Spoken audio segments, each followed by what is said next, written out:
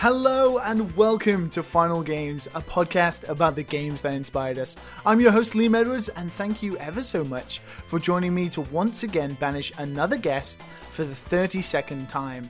This week my guest is a director and game developer who, alongside his colleagues at London's Fail Better Games, released in February of last year the excellent survival exploration RPG Sunless Sea, a roguelike title that sees players take on the role of a steamship captain as they explore the Untersee, an underground ocean in which a Victorian London hides. Sunless Sea reviewed excellently and is currently sitting at a very admirable 81 out of 100 on Metacritic, which could be why next month sees the release of Sunless Sea's first expansion, the Submarina. My guest this week is the director of Sunless Sea and lead gameplay developer, also a man with an excellent name, Mr. Liam Welton. Hello, Liam. Hey, thanks for having me. No problem. It's great to have you on. How are you today? Yeah, good. Yeah, feeling good. We're just coming up to, I don't know when this is going out, but we're about a month out of the release of Submarina, and so it's that kind of like giddy time. But That comes with all. That comes with all game development. The sort of end. Oh shit, and oh yes, and oh shit again, and then oh yes again when it finally gets released. Yeah. So let's talk a little bit about you and your game career. Then, did you always want to be working in video games? Is there where the point you're at now, sort of an accumulation of many years of hard work towards working as a director in the games industry, or was it sort of like, this seems like a strange direction to go in, let's sort of follow it, kind of thing? So I've always loved games, and there was part of me that thought, this would be a cool job, but I don't really have any of the what I thought of as the core skills for making video games. But I was really into filmmaking, and I was into theatre. So I went away and did film at university and decided I didn't like that. And while I was doing that, I learned to code and do UI design and graphic design. Then I started freelancing as a web developer, and then kind of got in touch with Fail Better Games and sort of went, it was like one of those moments where you suddenly a light switches on and you go, oh yeah, that thing that I've sort of always wanted to do, but felt I could never do. I've slowly over the last sort of 10 years built up the skills to do it. So went for a job with them, and I've been there ever since. So how long is that now? How long have you been with Fail Better? Just cleared 4 years, which 4 years. Yeah, which a fun little fact. 5 years is apparently the average length of time that people spend in the games industry, not just at one company, in the games industry in general. So if I make it one more year, I'll have made the average. I can sort of definitely see that, having worked in the games industry for 3 years myself. I can definitely see why 5 years is maybe the average, and then it maybe drops off a little bit after that. It's a long, tiring process making video games, and I imagine for 4 years now you're sort of well versed in the ups and downs of game development. Yeah, I mean, it's the company's changed a lot, so I've kind of I think the sort of the experiences of working in different sized teams and on very different projects, I've kind of managed to go through that all in one company, because when I started there were 4 of us, and now there are 16, and we've done mobile development, online kind of web-based games, kind of traditional video game RPGs. So I've had a chance to do a lot of different things, and I've definitely decided there are certain things I like doing more than others. So hopefully I get to do more of that in future. Let's talk a little bit about Sunless Sea then. Were you there when Sunless Sea was sort of beginning, or had it not started yet? Because it was originally a Kickstarter campaign, yeah? Yeah. So we started Sunless Sea about 9 months after I started, and it was a bit of a rocky patch for the company. game that we've been working on.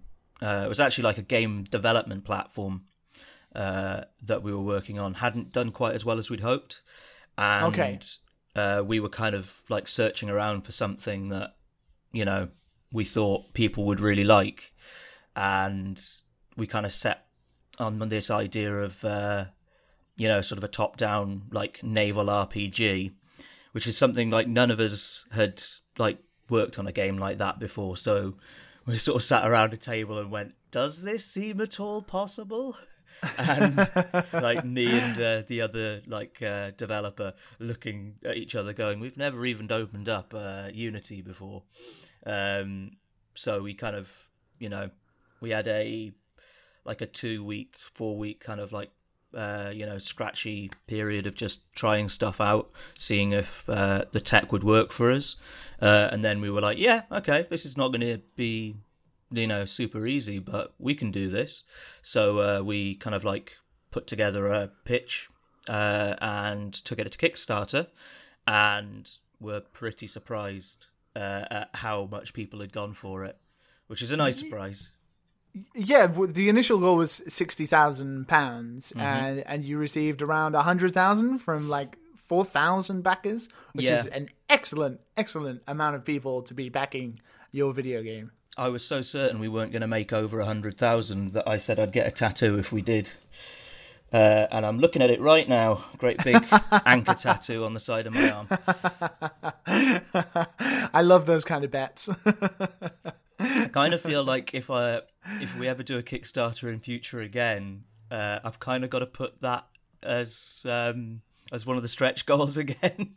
So, you know, that's a really good idea, actually. Look what happened last time. This can happen again. Or maybe just based on the amount that gets pledged, it will go on a more obscene part of my body. Like sort of, if you give me $1 million, I'll put it on my face.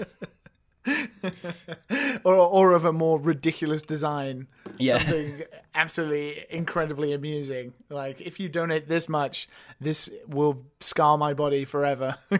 Actually, this horrible design. Yeah, I tell you what, if it would be a lot of money to get an insane clown posse tattoo, because that would be labeling me something that I do not a juggalo. Don't want to be mistaken for a juggalo. So then, Sunless Sea was, you know, successfully funded, and you went on to develop the game.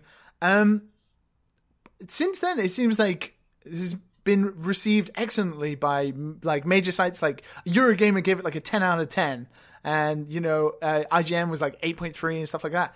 Big sites covering your game and giving it huge scores must have been really, really exciting, and really giving it some pretty good promotion.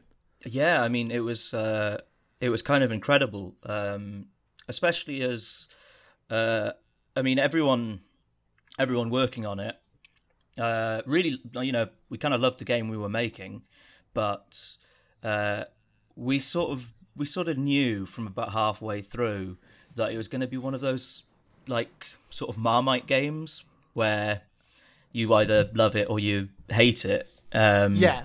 And because it's got some like, it tries to do some like weird and sometimes cruel stuff. It does, yeah. But I think something that people latched onto was the fact that it kind of stood out. There aren't too many games like it, and I think when you judge it by its, you know, on the standards that it sets for itself, people are kind of like, yeah, this is like an excellent game. Like maybe not, you know, your favorite game, but you kind of play it and you go, that's something new, that's something I haven't seen before. And that was when you're working on something and you're so close to it, you don't even see that potential sometimes. And so it wasn't until it released and we started like hearing all of this feedback from people, particularly as we got reviews and everything when we entered early access, but then everyone like clams up, which I'm very glad of. I'm glad that basically no one reviews early access games. But it means that we kind of went for like 6 months or 7 months of people playing it and basically everyone being very quiet, and we were just going, right, So is anyone enjoying it? And then we launched and like got really nice write-ups, and that was just like we're on cloud nine for like the first sort of like month of it being launched, because couldn't believe it, like that we were, especially I remember getting the Eurogamer 10 out of 10 because it was the last one that they gave out. It was the last numerical score. Yeah, before they changed to their recommended system that they do now. Okay. That's even cooler. That's really cool. We always like joke in the office that we're the last game to be better than Halo. So, on the back of Sunless Sea's success and the sort of enjoyment that people are coming, you are now about to launch the first expansion, which I'm continually failing to pronounce properly. Submariner? Submariner, like Submariner, but with a Z. Okay. I was keep thinking it was like Submariner for some reason, and Submariner. There have been many times on the show where I've failed to pronounce things. I don't know why. I can't talk English like the rest of the world. Well, if we're going to, create imaginary words, like other people can't be blamed for. This is something that one of our writers. There's this place in Sunless Sea called Venderbyte. Okay. And we'd watch like people streaming the game, and they'd pronounce it Venderblight, Venderbright, Vengerlight, like everything you can think of. And he'd sit there going, "Why won't anyone pronounce this place's name properly?" And I'm like, "You made it up. You made up a word. You can't get angry that people can't pronounce it." There are a lot of strange names in Sunless Sea as well. That sort of adds to its charm. It's very solemn and somber at the same time, but kind of witty with its naming that I sort of found a lot of. But with the expansion then, so what is happening with the expansion? What are players going to be expecting to see, and what is sort of going into the expansion? Okay, so in the expansion, what opens up is the opportunity for you to get your ship modified so that it can dive beneath the waves, and as nasty and horrible as the surface is, like underneath is just worse in every way. Like it's dark, really dark. There's no light there except the light that you take with you. You've got limited oxygen supply, so it's like these little raids underneath the waves. But what you'll find is some of the best hidden treasures of the Undersea are down there. Particularly, anyone who's played Sunless Sea for a certain amount of time will know you die a lot, and every captain dies over and over again. So you're going to find a lot of shipwrecks down there that you can go and plunder. Okay, that sounds fun. But it's so dark that that glimmering light in the distance, you may think it's a ship, but it might end up being like a giant eel or some horrible beastie or a pirate ship. So it's always about deciding whether or not you're prepared to take that risk. Okay. There's also brand new cities down there, underwater civilizations that you can go and explore, interact with. So basically, you can dive pretty much anywhere else, anywhere on the map, and when you go down there, there'll be something interesting for you to look at, something to read, loot to be gained, beasties to be fought. I'm such an incredibly safe player when I play games that are sort of roguelike, or where I could lose something or die very easily. I sort of skirt around the edges towards things, so I'm definitely someone who, if I saw a light, I would be like, nope, no, I'm not going down there. Well, there's there's plenty to... There's good stuff there, though. There's the sort of stuff that, especially if you're in a tight spot on the surface, you realise you're not going to make it back to London because you haven't got enough fuel. Sometimes Yeah. it's worth diving underneath because you might just find a discarded fuel barrel, and that will be enough to actually save your captain. So there's a couple of like Hail Mary moments that can be had by taking that risk and going diving in the dark. So with the going underground, because Sunless Sea is obviously it's like top-down view of the city. How does this sort of map change and the layout change when you go under? How's the layout change, and how do you sort of differentiate between the two? So it's the same perspective. I mean, the way we're kind of thinking about it is almost like it's like a cross section. So you're just in the same place that you were, but several fathoms beneath the waves. So yeah, you're still top down, and the area that you're exploring conforms to the geography of the surface. But yeah, it's anyone who's familiar with the way that navigating the surface feels will be right at home. It's exactly the same as that. It's just darker. Excellent, and sounds good. And that's very, very soon, in 1 month tomorrow, it would seem. Well, speaking of now, obviously 1 month from the 11th, October 11th, I believe. I think it's something like that, yeah. Oh man, my Hannah's going to kill me for not being able to tell you the exact release date. Well, we might talk a little bit more about that later, but for now, we're going to talk about games that you've chosen for your final games, essentially, for the Virtual Deserted Place. And your list is it's a different list than most people. We've had a lot of Super Mario Galaxies, we've had a lot of The Witcher 3, we had a lot of Dark Souls, we had a lot of Resident Evil 4s recently, a lot of big titles, and yours is for sort of quite an eclectic list. A lot of maybe strategy titles in there, kind of RTS types, and then maybe some very well-known games, but maybe that have not appeared on the show before. So I'm very excited to jump into this. I'm sort of not very well versed in some of these games, so you're going to have to really show me why these games deserve to be on your list today. And maybe talk a little bit about why, maybe if they inspired you in any way when you were making Sunless Sea and that kind of thing, it'd be great to hear. Yeah, absolutely. One thing I realised while I was putting it together is I really like sequels, apparently. I had not noticed that. Every game I picked is the second in the installment.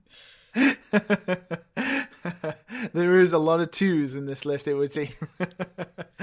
Well, why don't we just jump straight into it then, and then let's begin talking about your final game. So let's listen to some music from the first game and dive straight into it.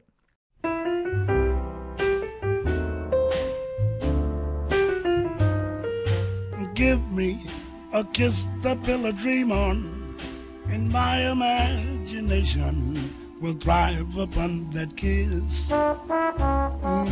Sweetheart, I ask no more than this, a kiss to build a dream on.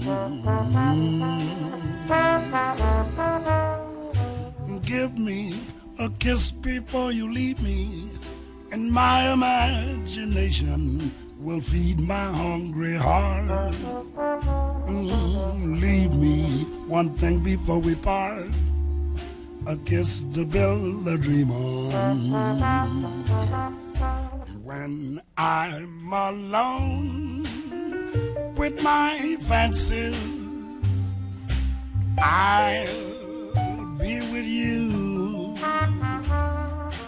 weaving. So Liam, the first game on your list today is the Black Isle Studios and Interplay Entertainment developed game that was directed by Chris Avellone and Tim Kaine, as well as designed by and produced Brian Fargo. Some of the big names in old school PC RPGs. It released in September of 1998 for PC and Mac.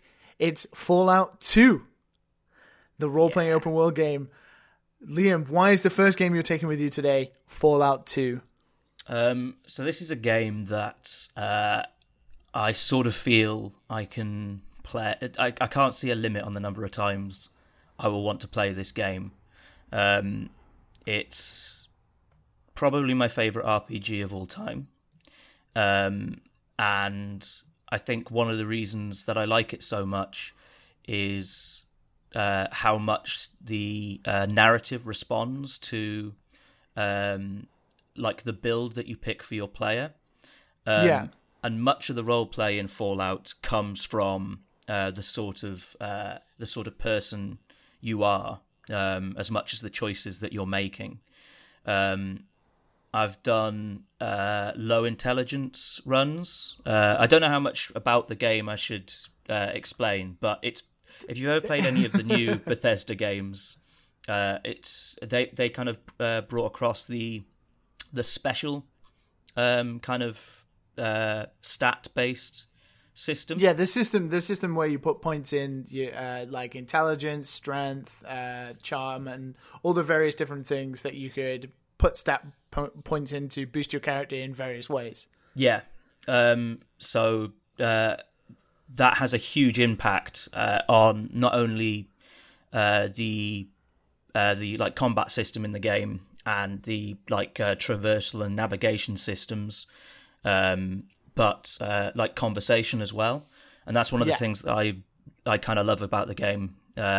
So my typical like RPG build seems to be a smart talking charismatic person, because basically I'm a bit of a content hoover. I just always feel like I want to catch every little nugget of content. But in Fallout 2,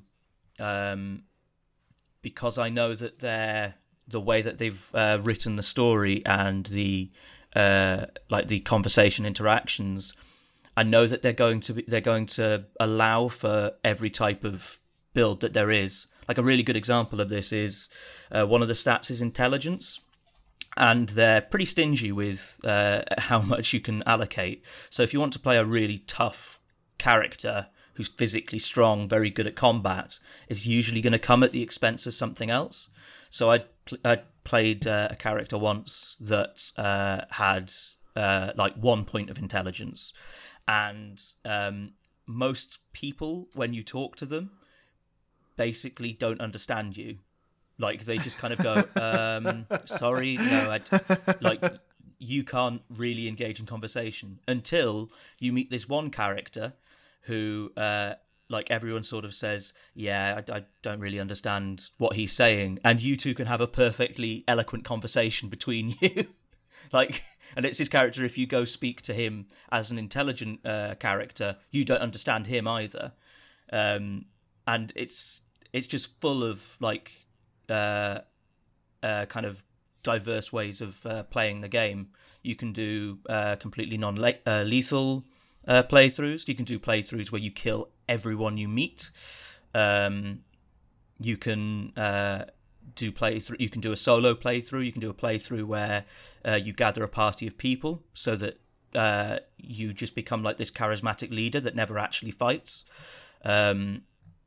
It's I don't know how many times I played Fallout 2 now, but I don't think I've got anywhere near to all the different variations on play types. So that just seems like a game that I could probably sit down with and just keep playing over and over. Also, the story and the writing is really good. Really good. So what about then from the changes to the later Fallout games? How have you found, especially because they always use the special system as well, what makes Fallout 2 different, obviously apart from being a sort of isometric, RPG, compared to the Bethesda games that still use the special system and those conversations that are affected by what points you have, whether you're charismatic or intelligent or strong and that kind of thing? What is the sort of glaring differences between what makes Fallout 2 so special over maybe those games? I think one of the things that makes it different is Fallout 2 is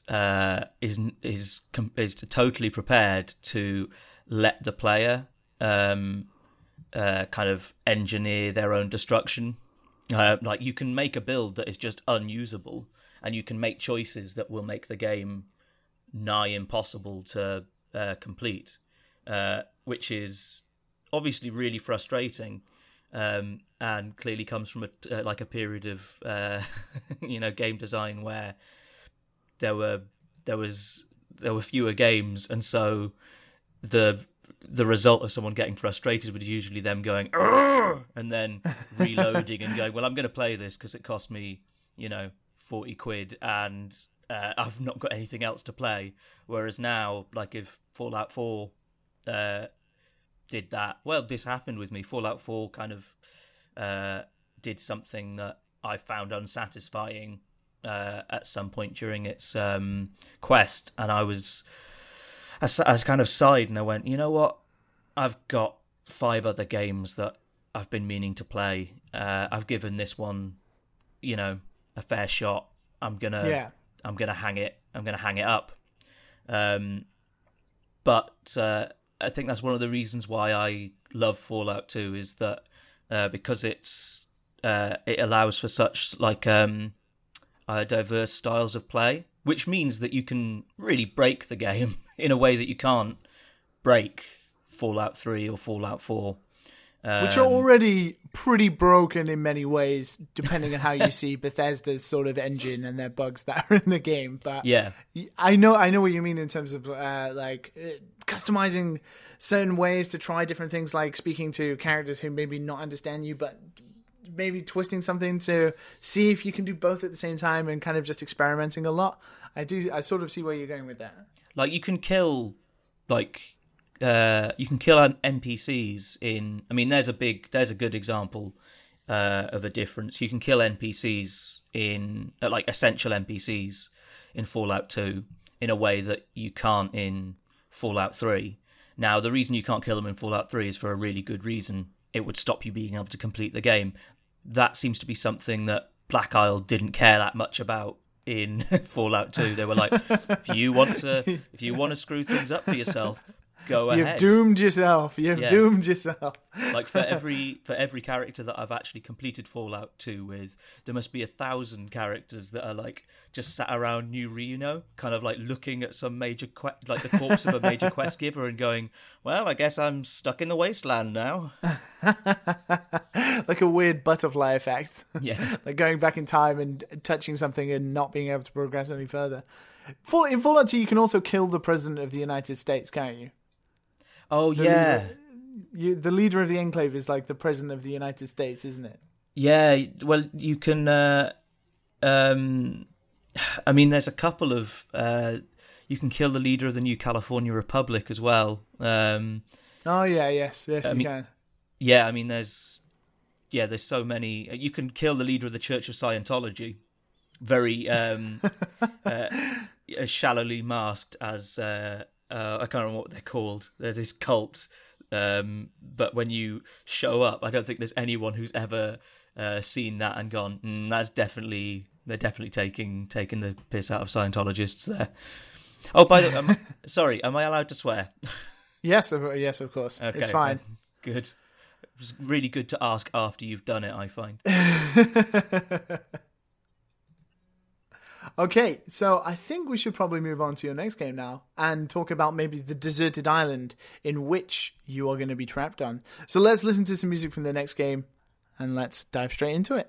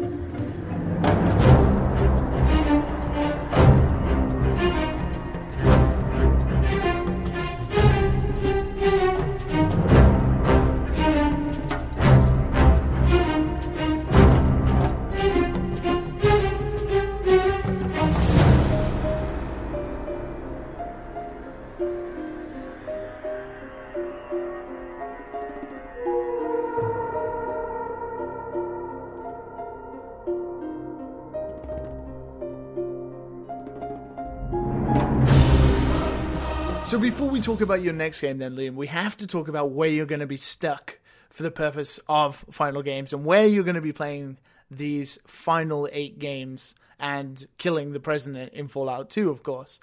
So we allow you to choose where you want to be deserted. It has to be a virtual video game world. But it's up to you to decide. There won't be any human NPC characters or characters you could potentially talk to who have sentient intelligence who might be able to keep you company. But monsters who want to kill you or any dangerous things will be there. So you have to think that thoroughly. Is there anywhere that immediately springs to mind from video games that you're like, that wouldn't be so bad spending my days playing Fallout 2 in this world? Actually, rather like the game that I've picked next, I would probably actually choose this as the island, or it's the prequel to its island. Actually, I'll choose the prequel. I'd choose Riven, the island of Riven from the game Riven, which is it's completely. Well, it seems completely abandoned. There are a couple of residents, but it's this this sort of tribal sort of society in this this kind of like desert, like arid sort of like desert environment with lots of weird, monoliths and carvings to gods and creatures that you've never seen before. Yeah.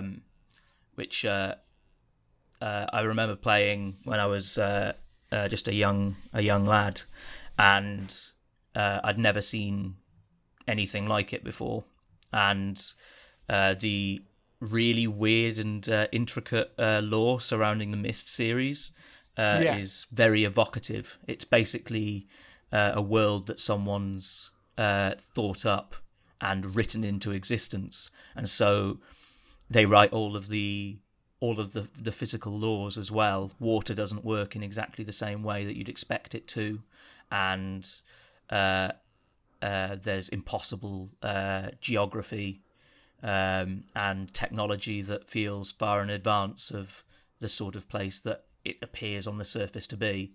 But mainly it just looks like it's got probably some nice places to, sit and read in, and it looks quite lovely. Well, that is a perfect segue into the next game then, which is always good on a podcast.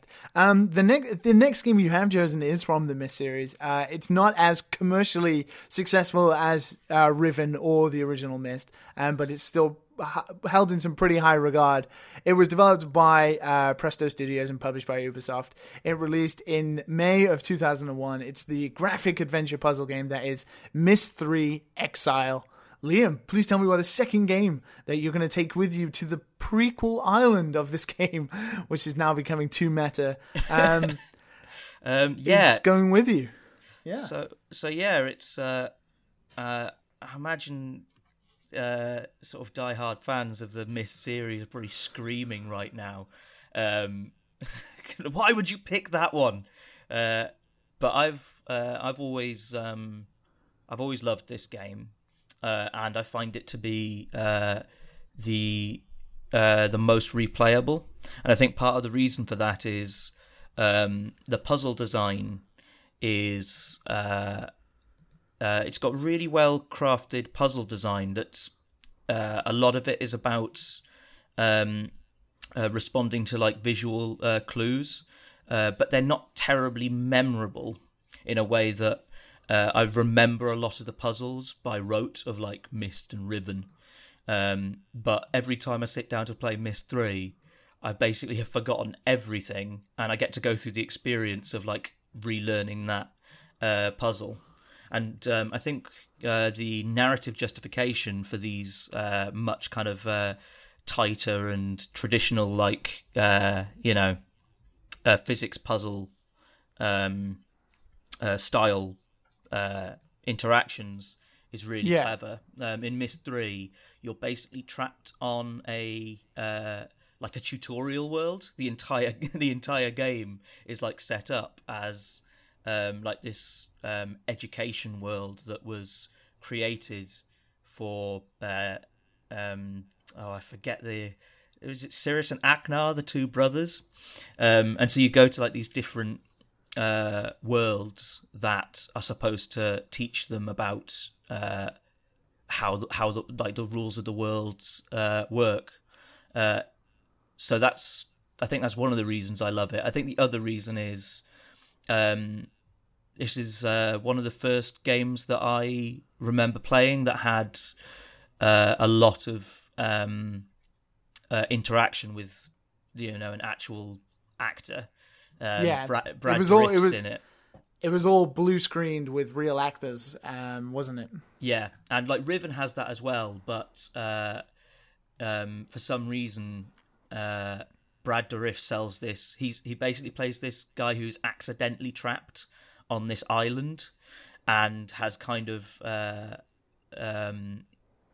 he's kind of gone, slightly crazy.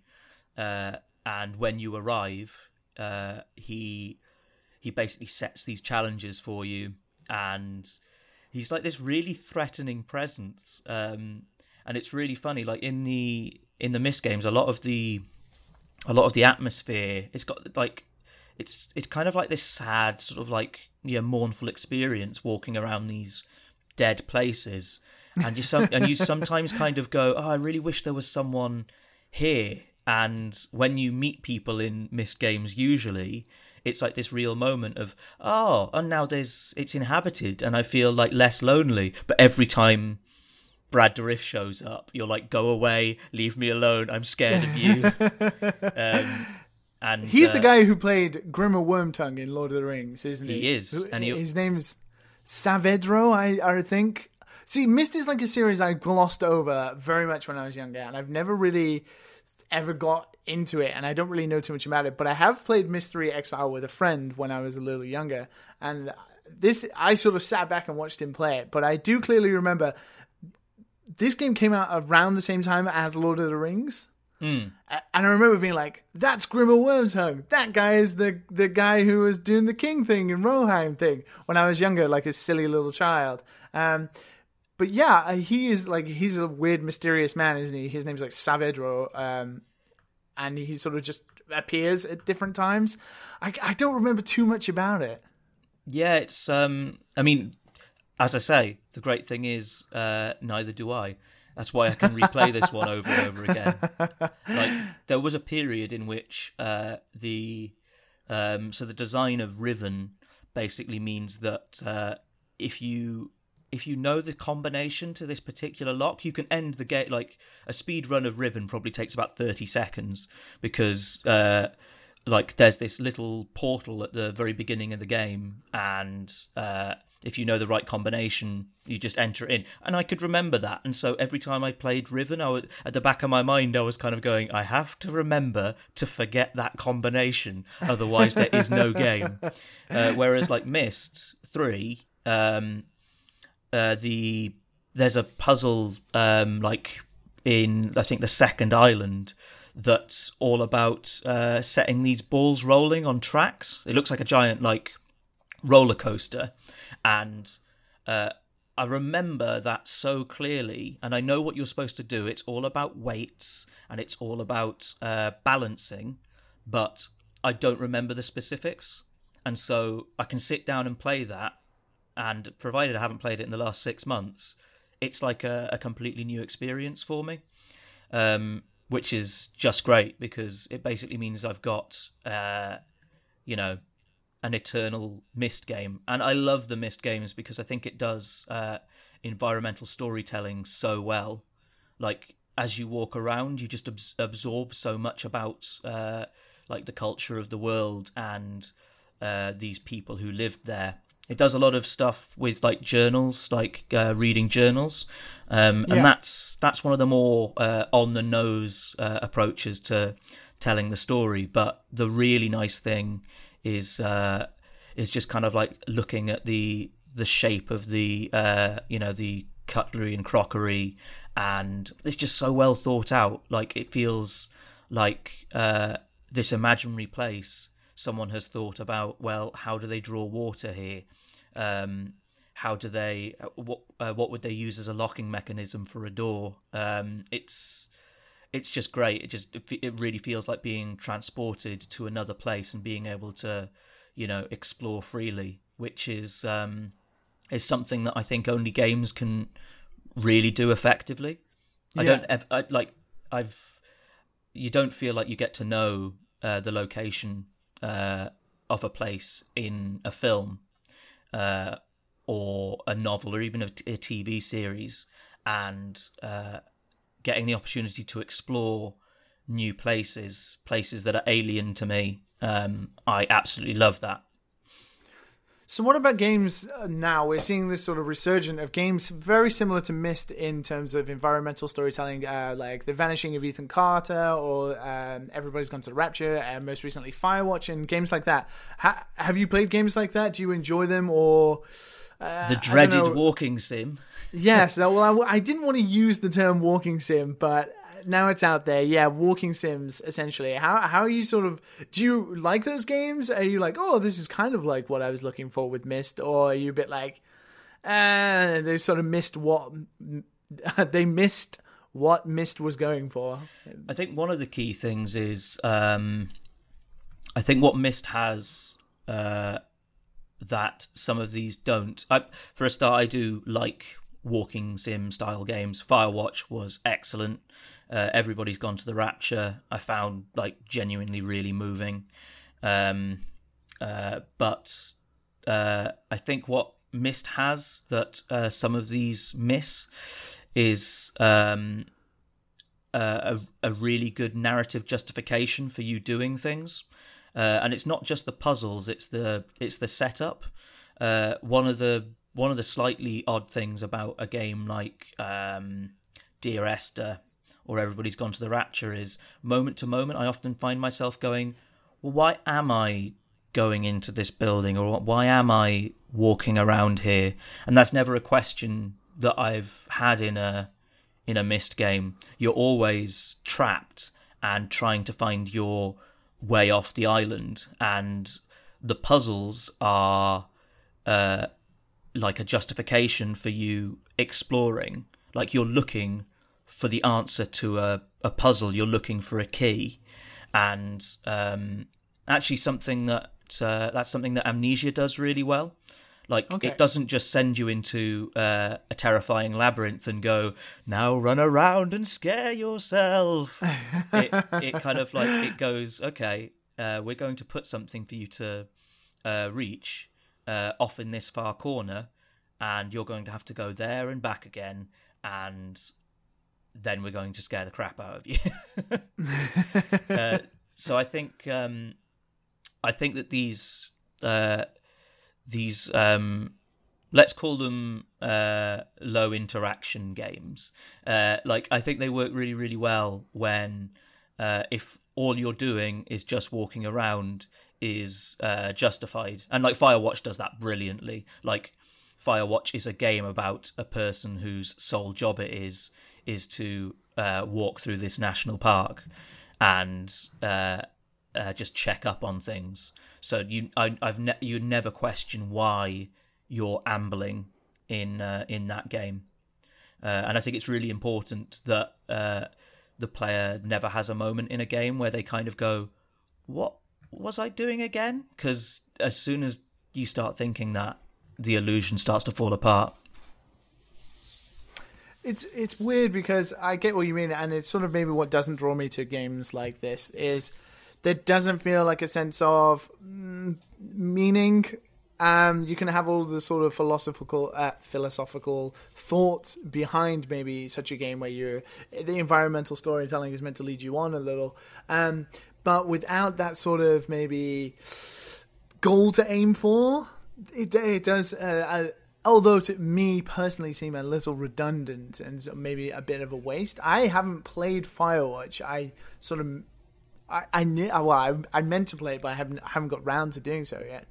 But sort of the one thing that I liked about Firewatch is it didn't go for like graphical fidelity, maybe like games like Vanishing of Ethan Carter, which rely solely on the world being realistic to draw you in and explore its world without maybe giving you reason. I like that Firewatch was a bit more cartoony and stylistic, to be like, okay, so this obviously isn't a real world, but it's trying to tell you something and trying to point you to interesting things that might appear on the map. And that does seem a little more appealing than games like Everybody's Gone to the Rapture or Vanishing of Ethan Carter.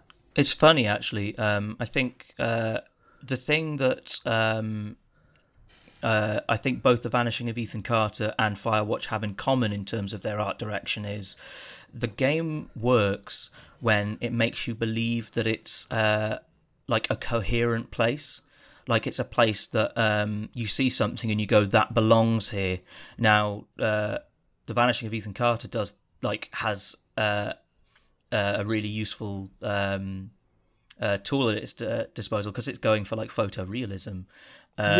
You kind of you've got like this catalogue of things that would belong in this world. Like what a pine tree looks like, what a river looks like, and so when you see it, it's always like reinforcing that as long as it looks photorealistic.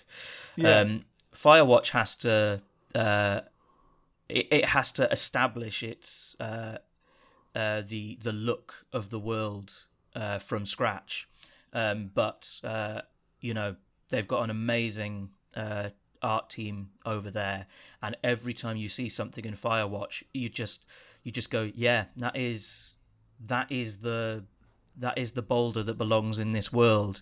That is the way a turtle should look, and so it all feels like real and satisfying. I mean, well, it seems plausible. Yes, definitely plausible. Like, oh yeah, this fits in this world. This looks like what a turtle would look like in this world. Sort of a little bit chubby, kind of a little loss of detail maybe, and some like nice shading colors and that kind of thing. Everything fits in a certain way. But upon that, it's not to our eyes like recognizable in a way that it's like, oh, that's an interesting way to design a tree or something. It's like, oh, that's really interesting. I'll go have a look at that. I'll go explore over there, see what that looks like or something. Whereas when you have a game like The Vanishing of Ethan Carter, it does look visually spectacular. You're like, oh, I'm kind of just walking around a field like the field that's next to my house. So maybe the intrigue is lost a little bit, but then that's when that game's story has to then provide you with a way of pushing through a little bit, which sometimes can be a bit difficult because it is, as you say, low interaction. Well, I think we should change pace a little bit now, and ramp up the interaction and go to a game that requires you to constantly react and then rewind, and then react, then rewind, and then react, and then finally pass the stage after multiple rewinds. So let's listen to some music from this next game and let's dive straight into it.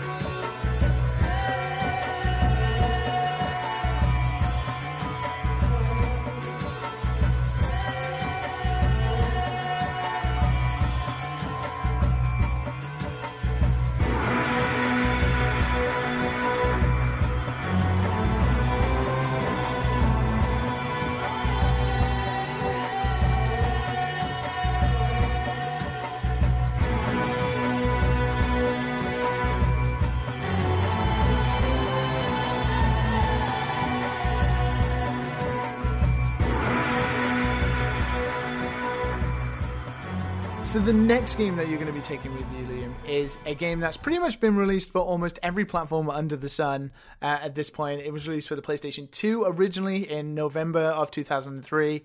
Then the Xbox, the GameCube, the Game Boy Advance, Windows, Mobile, PlayStation 3, PC, just pretty much everything. It's been released on everything, but it's an excellent game, and it's the Prince of Persia Sands of Time game, developed by Ubisoft and directed by Patrice Désilets, who then went on to design Assassin's Creed Liam, please tell me why Prince of Persia, which I'm really excited to see on this list. It's not a game I ever thought would really appear on Final Games. It reviewed really well and did and has like that core fan base, but I didn't think it was maybe like rest of your life good. Maybe. Yeah, I know. This is one thing I realised when I was putting this list together is there's quite a few. I guess you'd say the Fallout, Myst, and Prince of Persia, they're quite narrative, and it doesn't necessarily sustain over like replays. But Prince of Persia, I reckon I've probably played about 15 times, and I can basically get it done now in about 6 hours because I know it so well, it's. I really love the level design. I feel like the plot is, inoffensive. Like it's not winning any. It's not going to win any awards, but it's really kind of like it's a really like nice, like action movie style plot. Like it's. It's a fleshed out Mario story essentially. Yeah, which is just something that I can sit there and enjoy. It gives me enough reason to move on to the next level. The music is wicked. I love the music in this game, and it feels really, really good to play. It's kind of interesting that. I am a fan of the Assassin's Creed series, but the way that the game feel differs in this to that is really quite interesting. The prince in this game moves so fluidly and so quickly, and the commands are it's more like a Mario style, like a precision platformer. Yeah, I agree. I kind of, when you were thinking about it then, I've sort of had this conversation before about with someone about like game feel and game control and how you can sort of differentiate action games. Have you ever played Super Meat Boy? Yes. The indie game. Prince of Persia to me seems like, and Super Meat Boy are kind of the same thing, whereas instead of dying and restarting instantly, you rewind time. They're like good examples of when a controller just feels like an extension of your hands and they feel so incredibly fluid. Yeah, it does some. I love the rewind mechanic. I feel like that's one of those things that the idea for that is just so clever. Like when they must have, when they started working on that, just gone, we've landed on something really interesting here, because it sort of circumvents one of the main frustrations that you can have with a platformer, which is you execute perfectly, you're on a really good run, you're feeling good, you're feeling badass, and then something goes wrong for you, you misjudge something and you fall, and you then have to go back and execute perfectly on everything that led up to your failure. And this, instead, like a lot of games get around that with checkpointing, like really kind of frequent checkpointing. Yeah. But that can often feel like it undermines your feeling of mastery, because it's just setting you back at a certain point. This lets you rewind, have another crack at something, and the sense that you have is that the prince under your control still managed to do that flawless set of moves. Because that's the really interesting thing about the rewind mechanic. If you took out all the moments of rewind and watched a playthrough of Prince of Persia, it's someone doing everything perfect every time. Like he's a perfect he's like a flawless hero. Yeah. And so it's kind of, you've got this platforming that's enhanced by this rewind mechanic that they then really cleverly go, well, how can we make this bleed into other aspects of the game? So you've got the idea of like freezing enemies in time as a way of like crowd control during these combat encounters, and saving and loading it's all narrated by the prince, who becomes this sort of like unreliable narrator. So when you die, he's like, no, that's not how it happened. Oh yeah, I'm misremembering that. That's not what happened. It's like Yeah. like a record scratch. It's like, no, wait Yeah. a second, goes all the way back, and it's like, here's where it started. It's weird because, as you said, like games sort of get around, the player dying by checkpointing, and checkpointing seems like a really intrusive way of progressing you forward. Like, oh, don't worry, we'll just try again. Oh, whereas obviously the rewind mechanic is you failed, but you can rewind it. But it is a game mechanic, and it's something that is a tool in your arsenal. So if you are a character who can perfectly execute, and then fail. No, wait, it's okay because I can rewind. It's part of my arsenal essentially. So he's failing, but also perfectly executing one of his abilities, Yes. which is to rewind time. So it continually keeps it that motion. It doesn't intrude. It still asks you to think. Okay, wait, no, I need to execute this rewind to carry on going, or something like that. So it is this non-intrusive way of being like, no, you're awesome as the player, you're great, you can do all these awesome things, and you can just keep going without maybe babying you or breaking the immersion a little bit. Yeah, it also has this this really nice effect of almost like dampening the feeling of failure. We need failure in games because that's what makes the successes feel good. But it's like a knock to the player, and like sometimes that's a good thing because it means you can build them back up. But you do need to control how negative that feeling is. Like XCOM's a really good like interesting example of like when it kills people, like it kills your team. Like I think everyone who's played XCOM will have a moment where they felt like it was a good kill that they felt okay about, like still devastated, and when it was a bad kill, like where that was unfair and they were properly angry. And like one of the things that I think Prince of Persia does is it says when you fail a jump, that's okay. You did fail, but you are now that your job now is to rewind, use this mechanic, and that will be a point of success for you. So like you have these, it's like rescuing you out of a trough.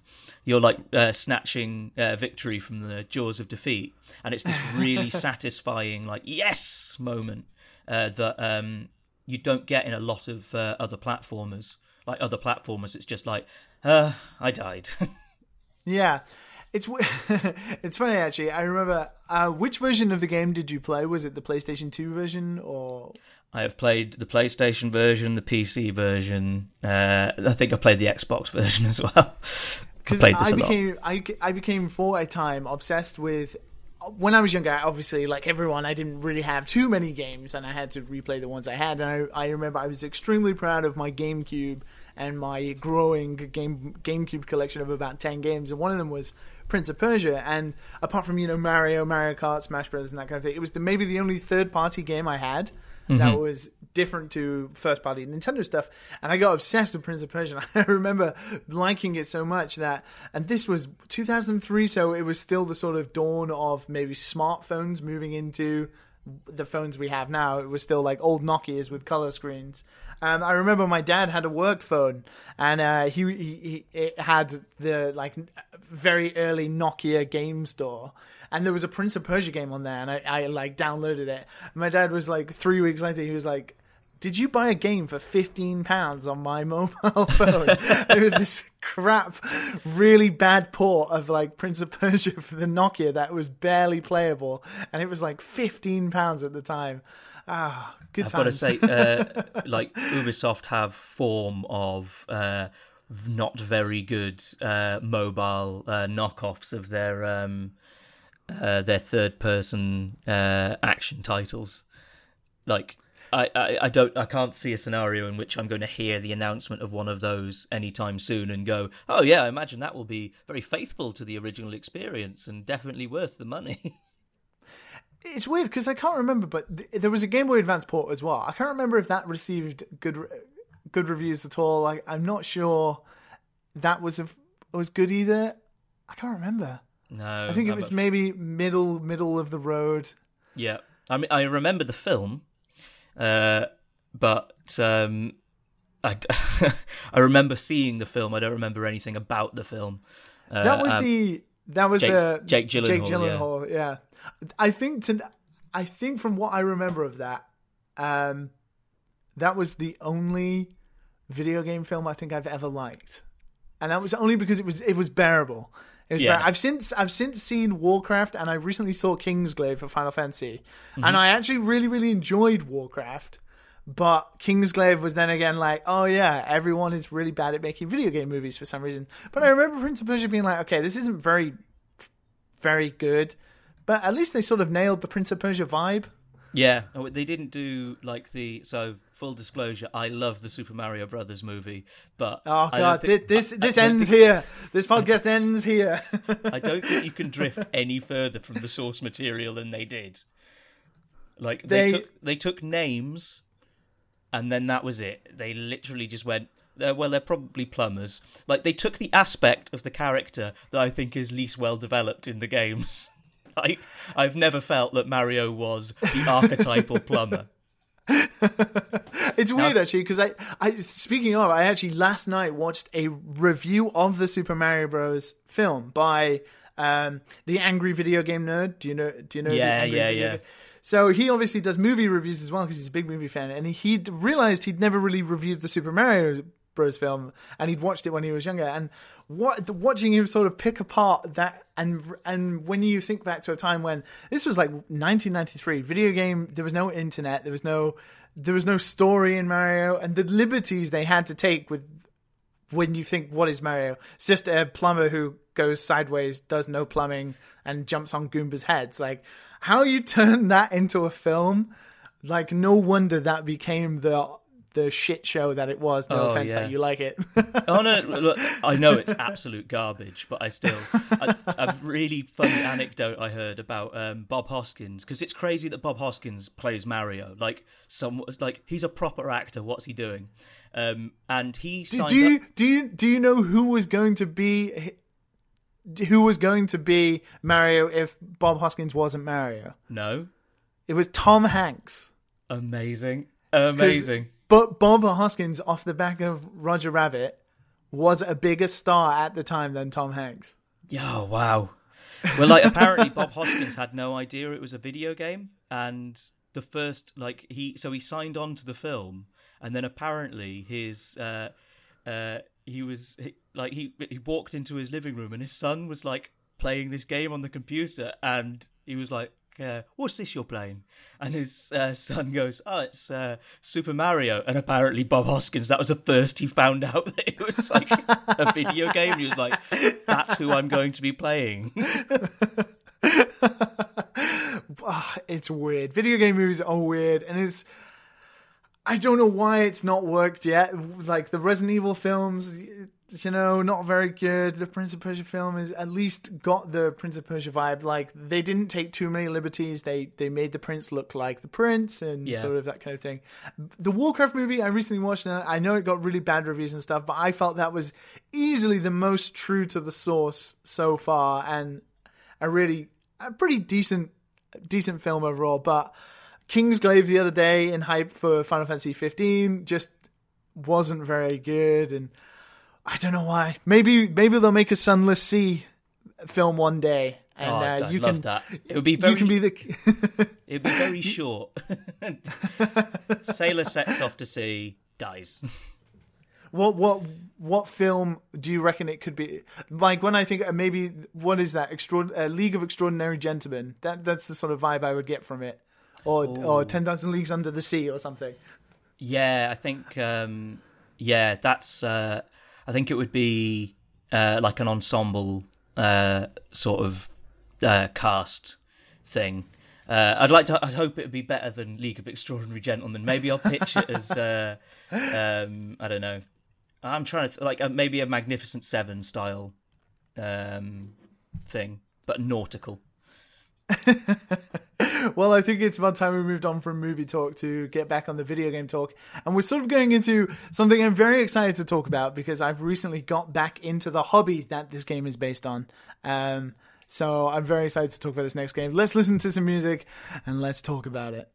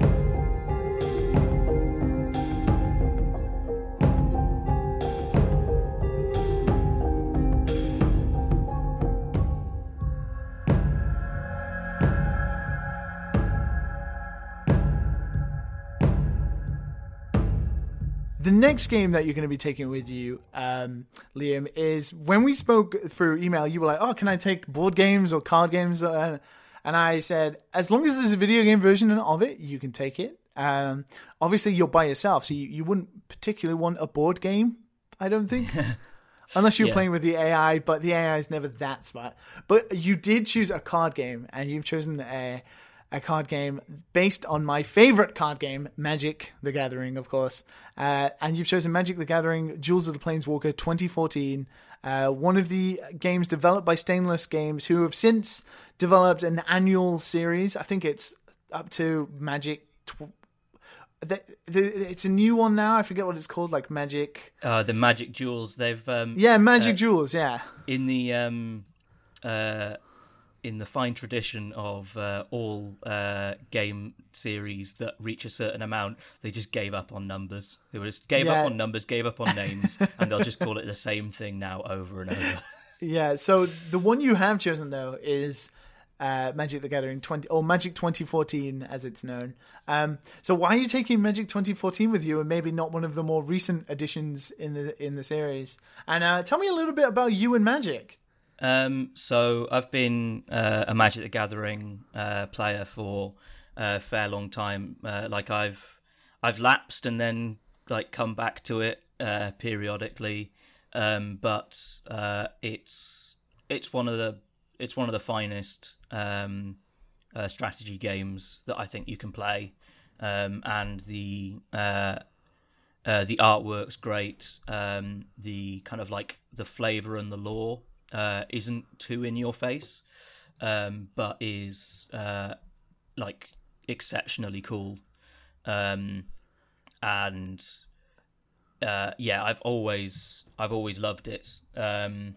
And this particular version of it, the reason I'm picking 2014 is for a specific deck that it has in it, which is it's an Eldrazi deck, and the Eldrazi. Oh no, the dreaded Eldrazi. Yeah, so the Eldrazi. I won't go into too much detail, but basically, there's this world in the Magic universe that everyone goes to. It's like this adventure world, and it's kind of it's like an Indiana Jones world, and what happens is everyone's kind of having a good time. Exploring this, jungle and the plains of this world, and then they unlock this gate, and behind the gate are these Lovecraftian-style nightmarish monsters that don't want. They're not good. They're not bad. They're just destroy. They don't even have a concept of what malice is. They're like these. They're like the Titans from, Greek mythology. They're just huge and betentacled and incredibly powerful.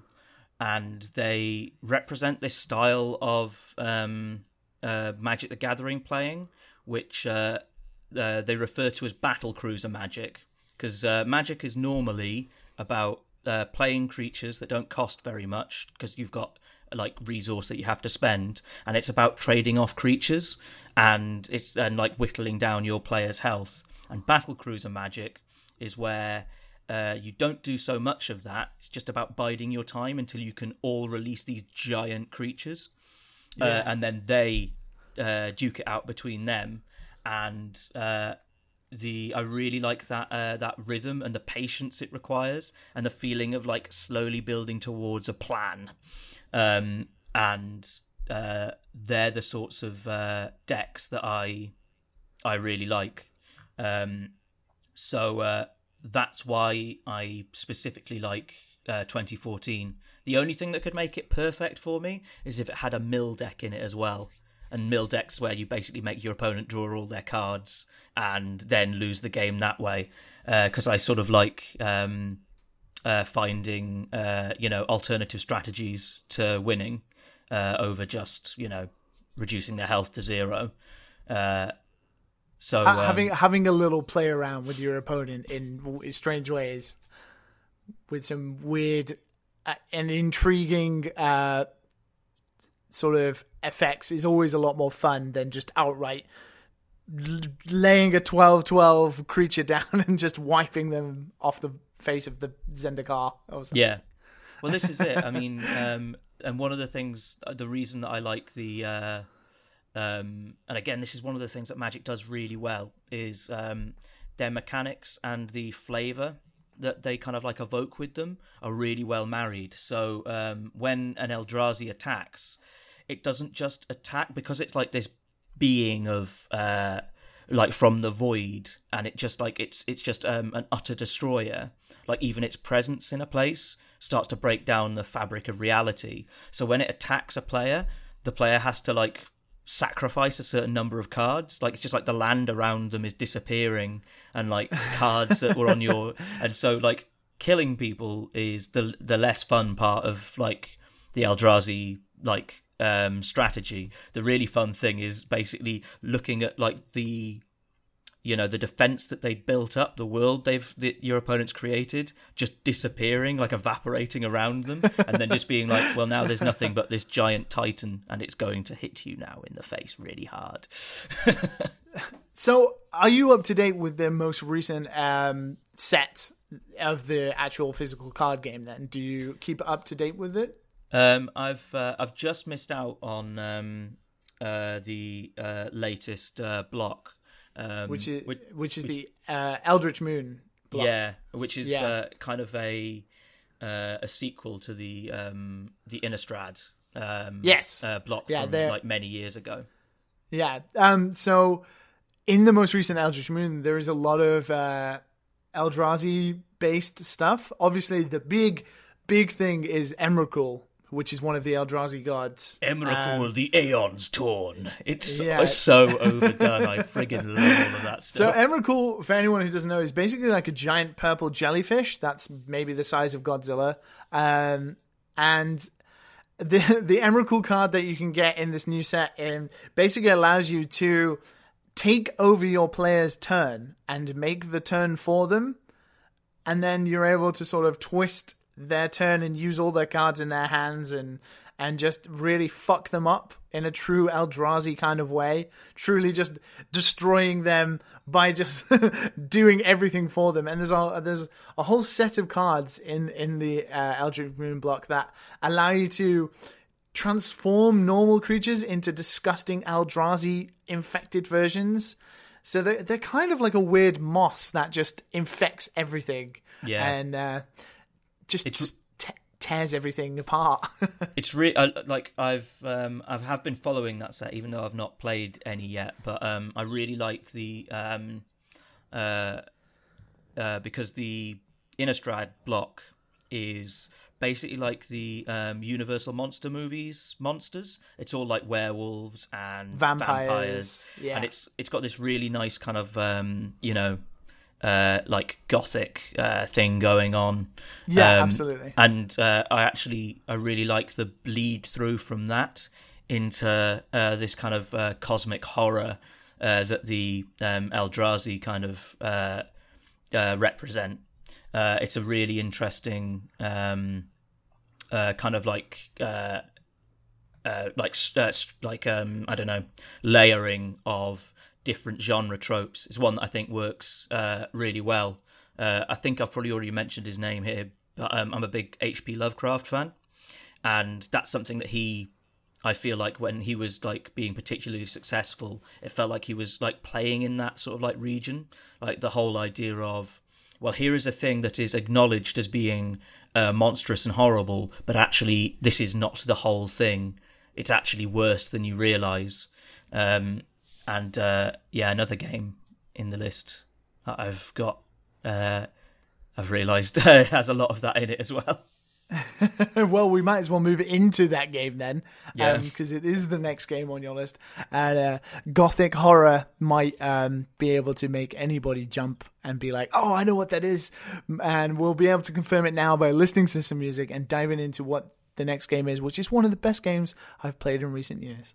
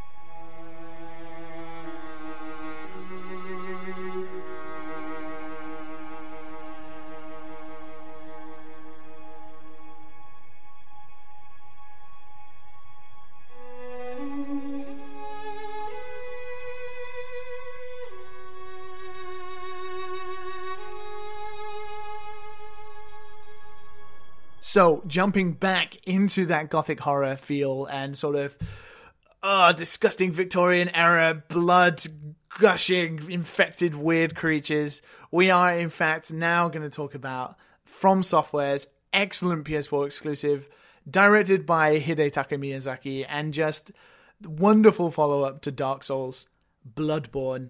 Liam, I can have many reasons as to why this game would be on your list, but for you, why is Bloodborne going with you to the island in the mist?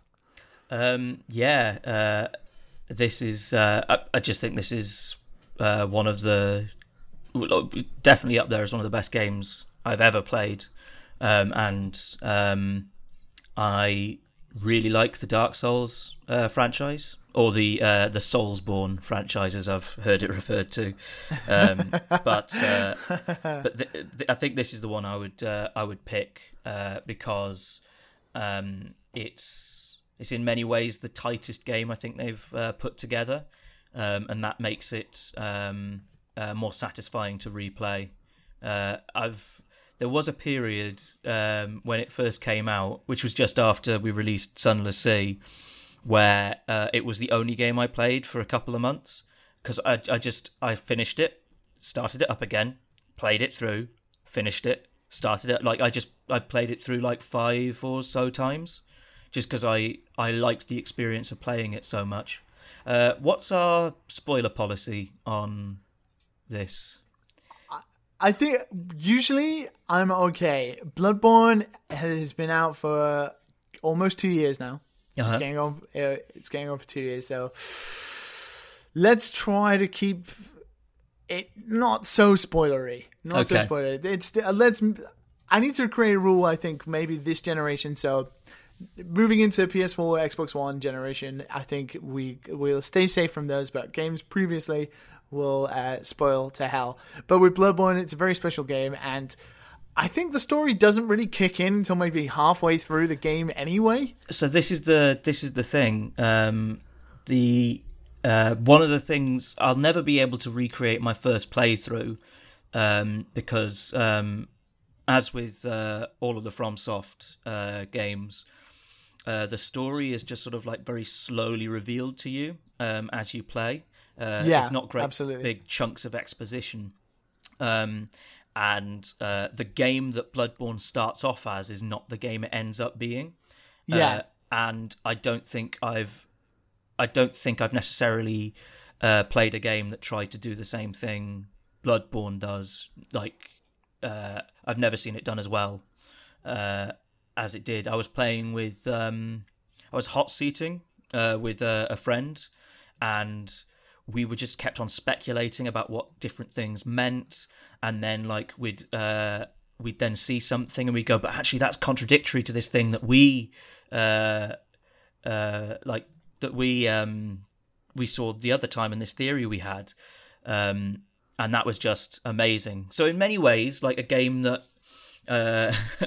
I'm going to play for the rest of my life, it would seem like this is not a good choice, but even when you I still like the story it tells even when I know what's coming, and it's just the best feeling like action game I've ever played. I think that's the point. I think story-wise, once you've played it, it's very interesting, and as you said, it doesn't end the way it starts. It starts very much like, oh, it's a curse. There's a curse affecting the town. People are turning to it. Actually, it's way more than that, and there's a lot more going on, and you don't really... There is a defining point when there is one boss in the game that once you defeat that boss, then you're like, oh, wait, actually, there is a lot more happening in the story than I initially thought. But once you sort of experience all that and you finish the game, you're very much like, now I'm just going to tear some bosses apart and just have some fun now, because the combat is just so bloody good, so fucking good at times. I love it.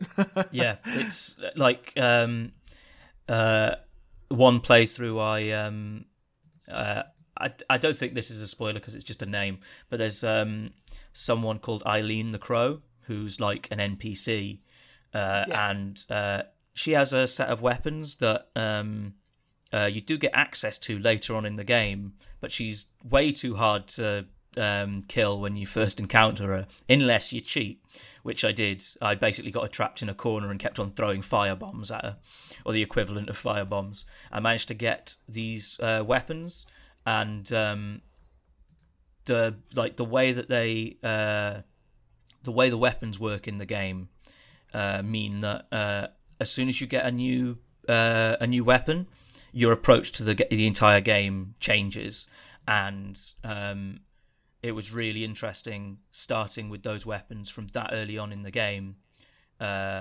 because it just meant I had an entirely different experience, and there are still weapons that I've not taken through to the end game yet. Like, I'm not saying that I can play this maybe an infinite number of times, but I can't remember how many weapons there are now. They added tons in the DLC, but I could certainly play as many times as there are weapons. Rather interestingly, though, it does have a New Game Plus mode. You can take it up to New Game Plus 7 with like increasing difficulty. Never done that. That's never interested me. It's weird because it just keep getting infinitely harder and more difficult. But it is a long game. It is a very long game, longer than a lot of people think, and it does just keep going, especially if you don't know what's happening. So if you were going to play through the different variations of weapons, although there is not anywhere near as much as there is in the Dark Souls games, that would still take you a very good long while, very long time. So I think it's a safe bet for the island. Mm-hmm. Yeah. Yeah. I'm happy with my choice. I want to go play it. I'm looking at screenshots of it now, and I just want to go play it. That game impressed me. So I'm unlike you. I enjoy H.P. Lovecraft stories, but I'm not particularly fond of like Gothic era settings too much. Mm-hmm. They've never really appealed to me greatly compared to maybe like sci-fi or fantasy maybe. But Bloodborne's world is so expertly designed and crafted and just so intriguing and it's so special. It impressed me how much I really started to enjoy that kind of setting, that Gothic era type Victorian setting. It's one of I those love it. things. It's one of those things as well that I think my interest in the world keeps on getting stirred back up again, because they're not telling a story in a traditional way, and a lot of what I'm kind of getting from the world is actually coming from external sources to the game. Like there's this really inquisitive community that's like digging up bits of lore. There's this this YouTuber called his channel is called Jerk Sans Frontières, and he's got this series called Bloodborne Up Close, which is just him using like this zoom function that's in the game to look at like the statues in the game and the details on costumes to kind of draw like links between like the various factions in the game. Like really, because the game's so carefully like crafted, they can just rather than just saying something explicitly, they can just leave the connections there for people to find. And like that just means that every time I think I've understood like everything that there is to know about Bloodborne, someone finds something new, and everyone goes ah! And like that was one of the moments when the DLC came out, and it answered some stuff that we hadn't understood before. Like it was this amazing moment of everyone kind of going, "We got it all wrong!" Like there's more to this than we realised. Oh, it's brilliant, so good. Such an excellent game, and a game I can truly see myself playing for a very long time as well. So, very good choice to take with you. So let's move into the next game, which is a game you could also play for an infinite amount of times due to the type of game that it is. So let's listen to some music from this next game, and let's dive straight into it.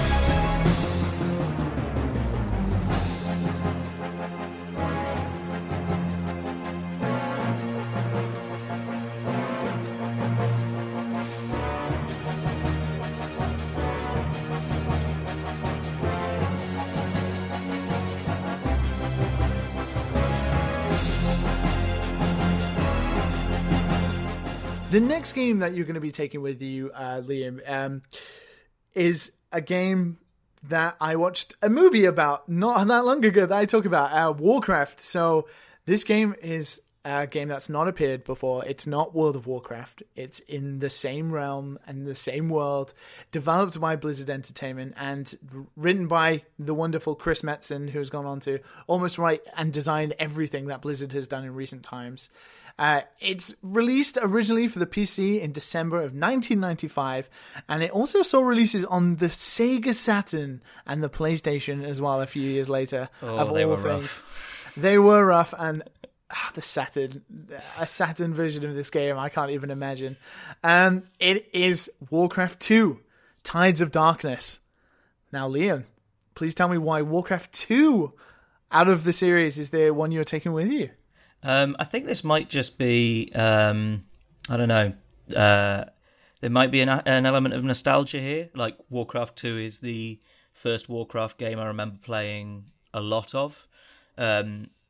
But I think some of it is just, it feels like it's, like, I don't know, like the tone and the art and everything that it does. It just feels like it all executes like so perfectly.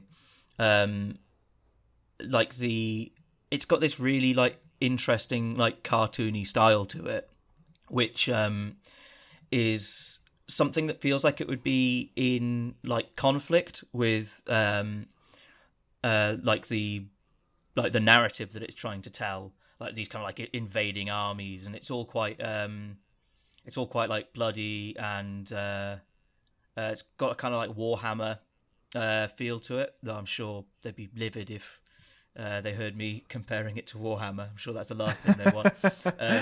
But actually, I think there's always been this element of playfulness to like the Warcraft franchise that sort of says we can make it this bold, colourful world. That doesn't mean that it can't take itself seriously.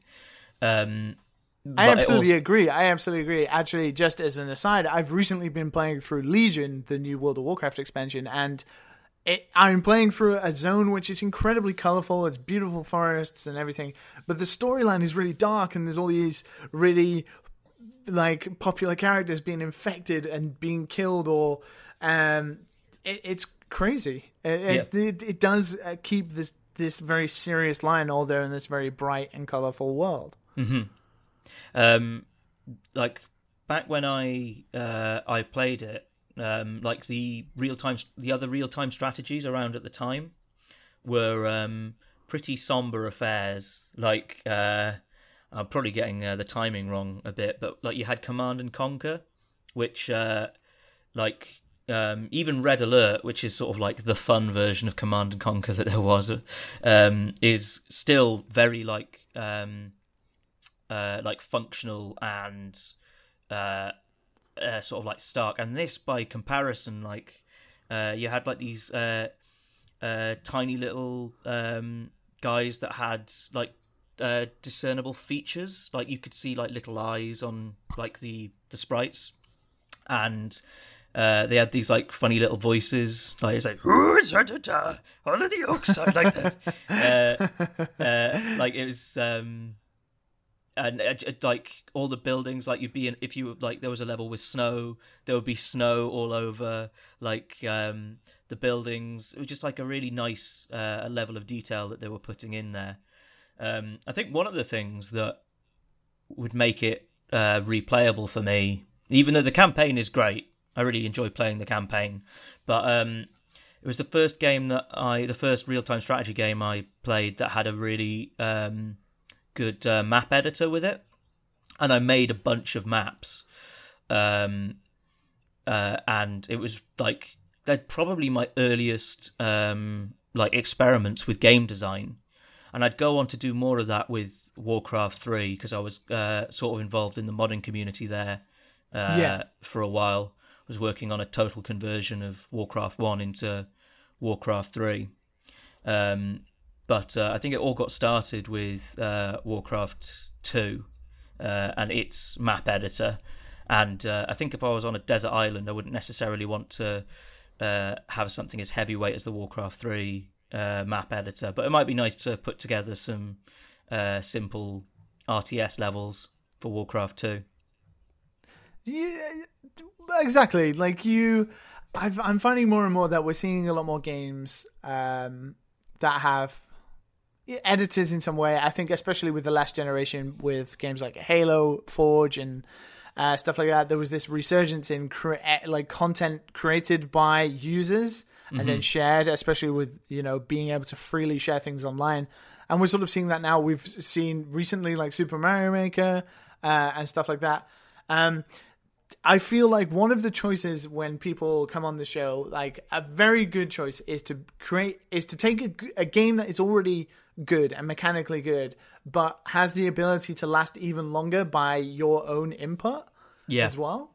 So games like, Warcraft map editors, StarCraft's map editors, Super Mario Maker, the Halo Forge and stuff like that are all really good ideas to be able to keep going in the island and also to keep your sort of creativity, to have an output, essentially, the way of making your brain not go crazy a little bit by being able to be creative and at the same time also be able to frequently enjoy fresh and newer things.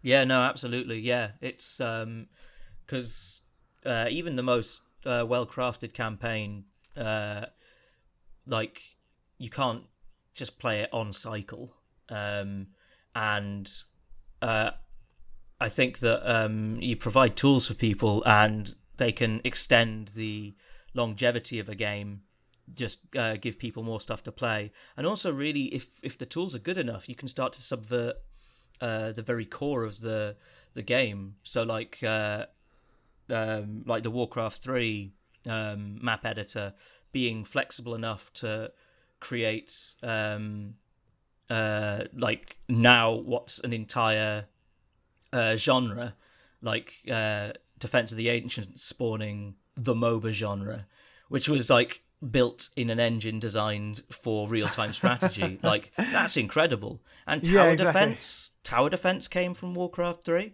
And probably this is probably all entirely wrong, and someone's gonna go, "You idiot, it all came from StarCraft or something you've not even heard of."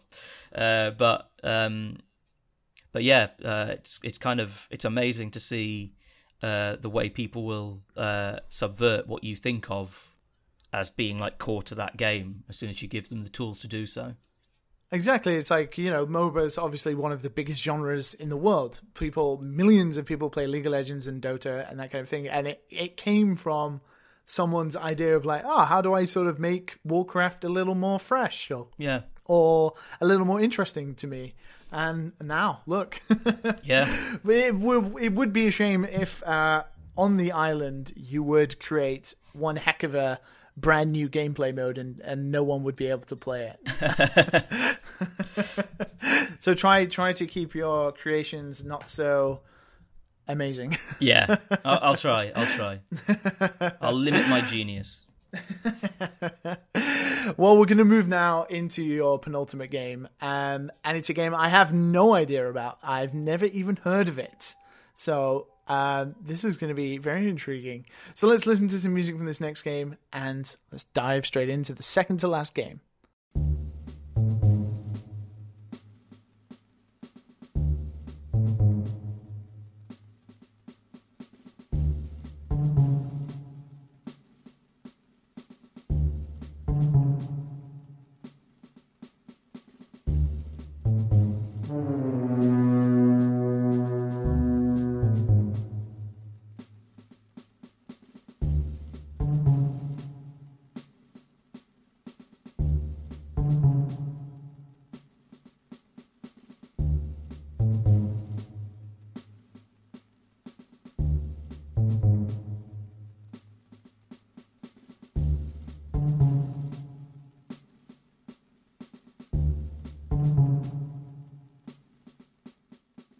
So your penultimate game that you're going to be taking with you to the island, Liam, is a game developed by Pyro Studios and published by Eidos Interactive. It released for the PC in July of 1998. It recently received, a few years ago received a release on Steam and most recently on Desura. It's a single-player real-time tactics game developed by Pyro, who are like a Spanish company, I believe. Mm-hmm. It's called Commandos Behind Enemy Line. Yeah. Now, I've never heard of this game. I don't think I've heard of this franchise either. I think this is rather interestingly, like when I was like coming up with the list for this, I suddenly remembered this game that I played to death when I was a kid, but it's almost like a genre that's been entirely lost now. So the way it works is you've got a squad of soldiers, and you're kind of like an elite team who goes into Nazi-occupied kind of like locations. So like a submarine construction yard, or one of them's like Nazi-occupied Paris. And your job is that you have kind of like missions that you need to do. So you get like microfilms, or you have to blow up something or gather intelligence. But you have to use your team, who all have different abilities, to basically navigate around the base, taking out guards, and trying not to get detected. So it's this sort of sort of isometric stealth game with like several characters, and there were a couple of games like this at the time. There was one that was like set. There was a Western version. There was a Robin Hood one, but I've been racking my brains trying to think of what happened to this genre, and it just seems like it disappeared.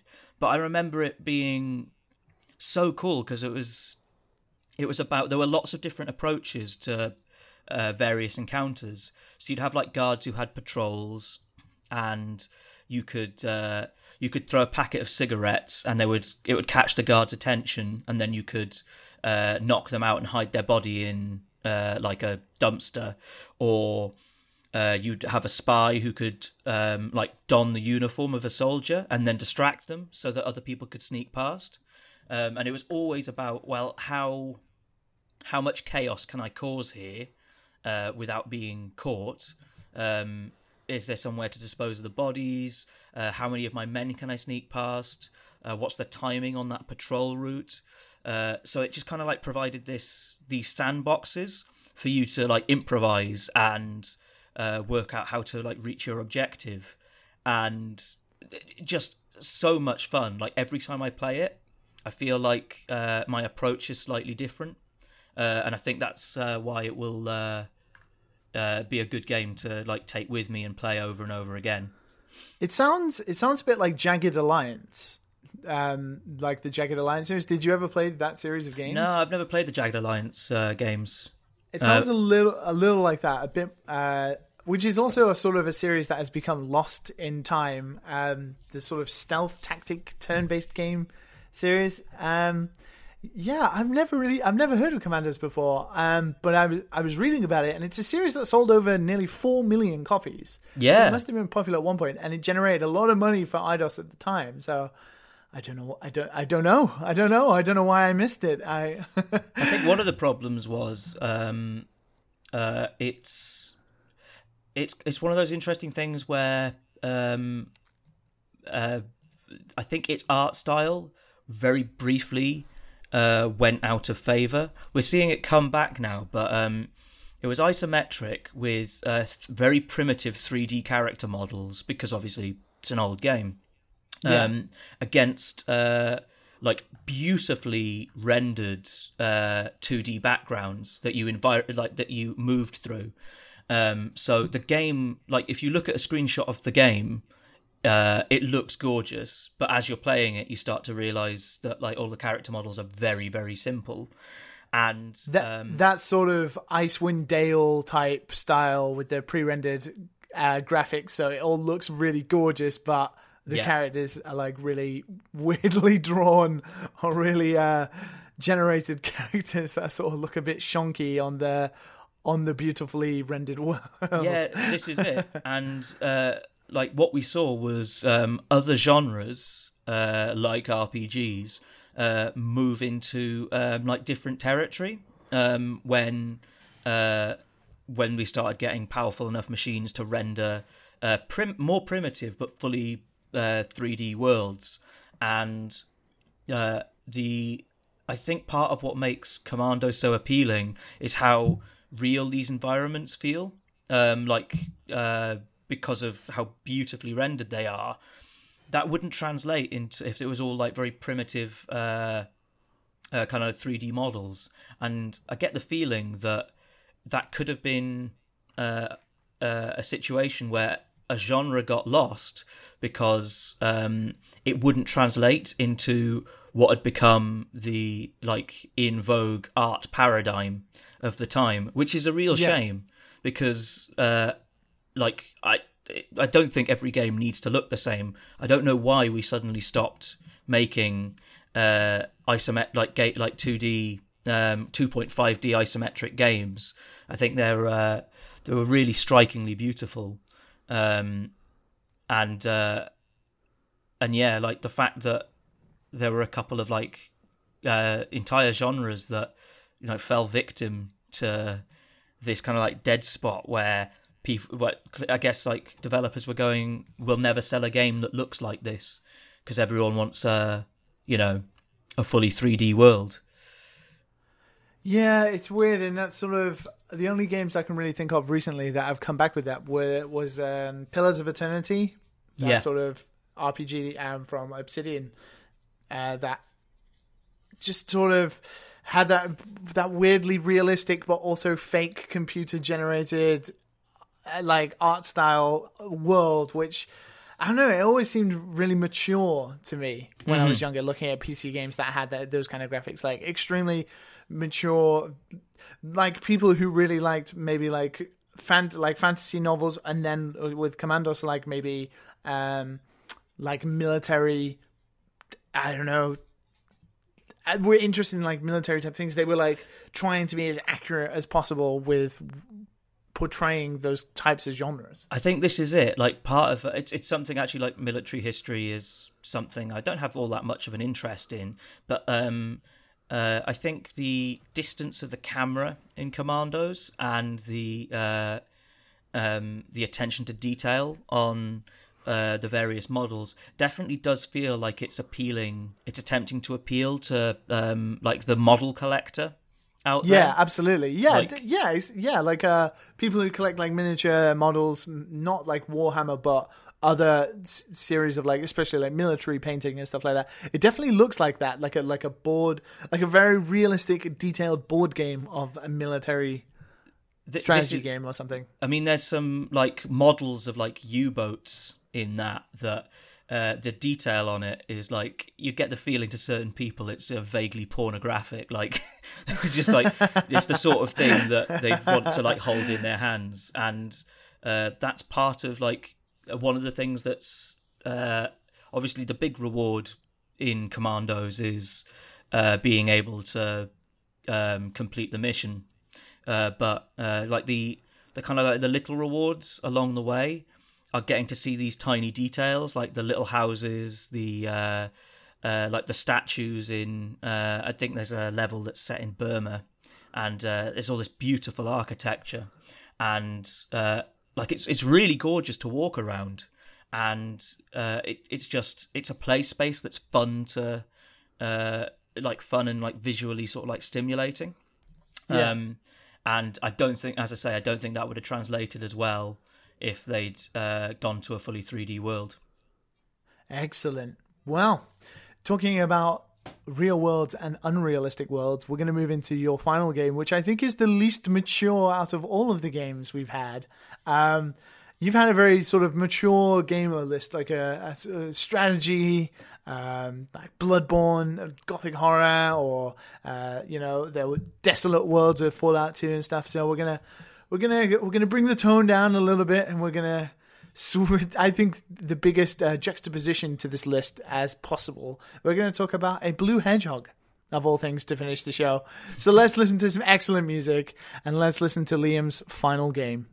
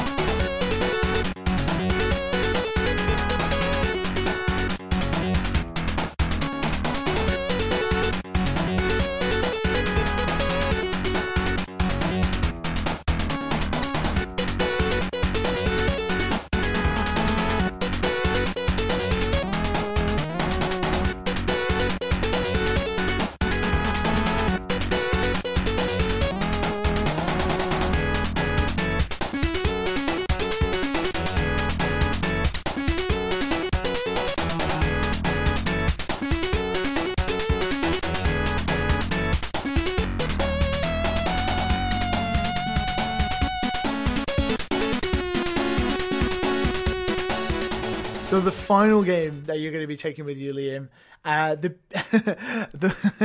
what a game to finish on after the list of excellent PC strategy games and talking about the art noir of military buffs and that kind of thing. Yeah. The final game we're going to talk about today is developed by Sonic Team and published by Sega. It released in November of 1992 for the Sega Genesis / Mega Drive if you're from the British Isles like we are. It's Sonic the Hedgehog 2. It's Liam, another sequel. It is, but is a good reason why you chose this one over the first one. Yeah, yeah. Liam, please tell me why the final game you're taking with you today is Sonic 2. Yeah, so Sonic 2 over Sonic 1. Like there are a lot of sequels in my list. I think part of the reason is you get a chance to, like, once a game's been out and it's like a finished thing, it's, I don't know, all of these games feel like they make some big improvements on their predecessors, and sometimes it's just kind of going, well, that bit was fun, so we're going to put more of that in, and sometimes it's doing like utility things, kind of going, that was frustrating, so we're going to make sure that's not in there. But yeah, I think it does mean that I do tend to like the second entry in a series quite often more than the first. But yeah, with Sonic the Hedgehog, I think Sonic is one of those games, like, I know that there's the classic feud, like you're either a Mario fan or a Sonic fan, and I like both, but I like both too. I certainly like one more than the other, but it doesn't detract from the fact that I also like to sit down and play the other. Yeah, and I think one of the big things is that Sonic moves like no other character in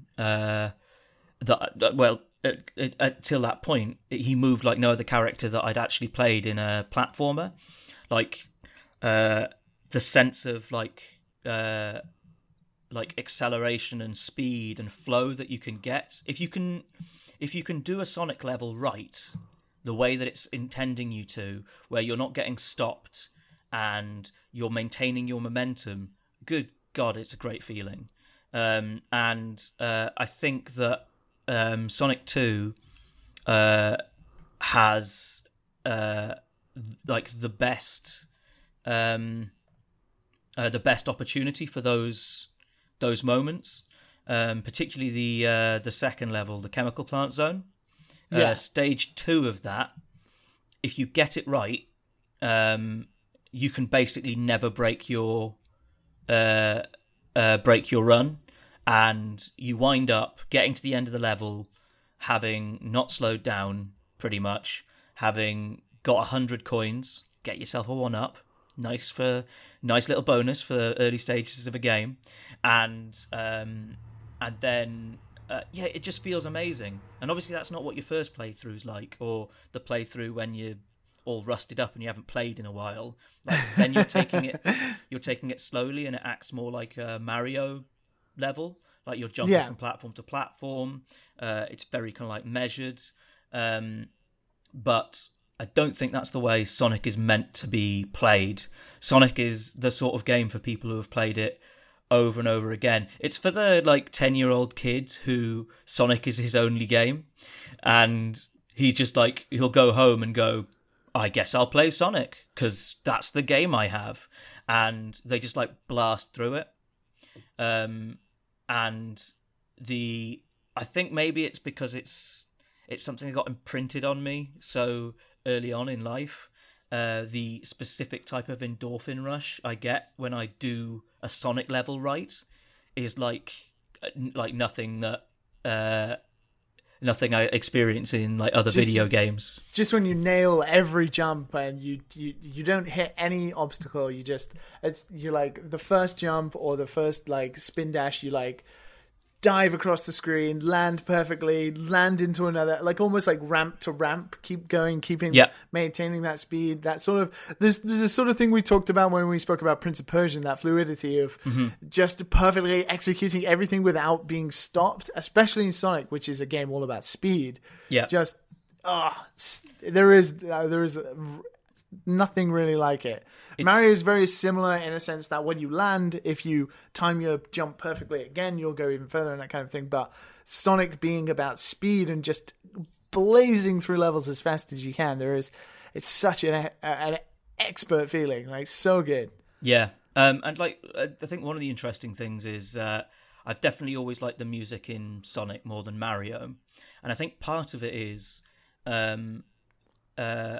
it almost serves a functional purpose for me when I'm playing a Sonic level. like in Mario, the music doesn't. It's just something that's happening in the background. When I'm in the flow on a Sonic level, the rhythm that I know I need to hit is linked to the music. Like if I hear the Chemical Plant Zone music now, I can almost hear like punctuating it, like those ding sounds of like the springs that I know that I will hit if I'm meeting the pace that I know I need to get that perfect run. And oh yeah, but I mean the music's excellent anyway.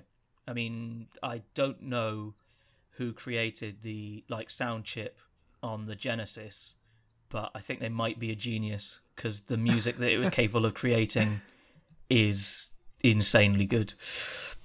There was a weird thing with the Mega Drive and Genesis, wasn't there? That in Japan they had special cartridges like to boost sound chips and to give it more power to process music as well.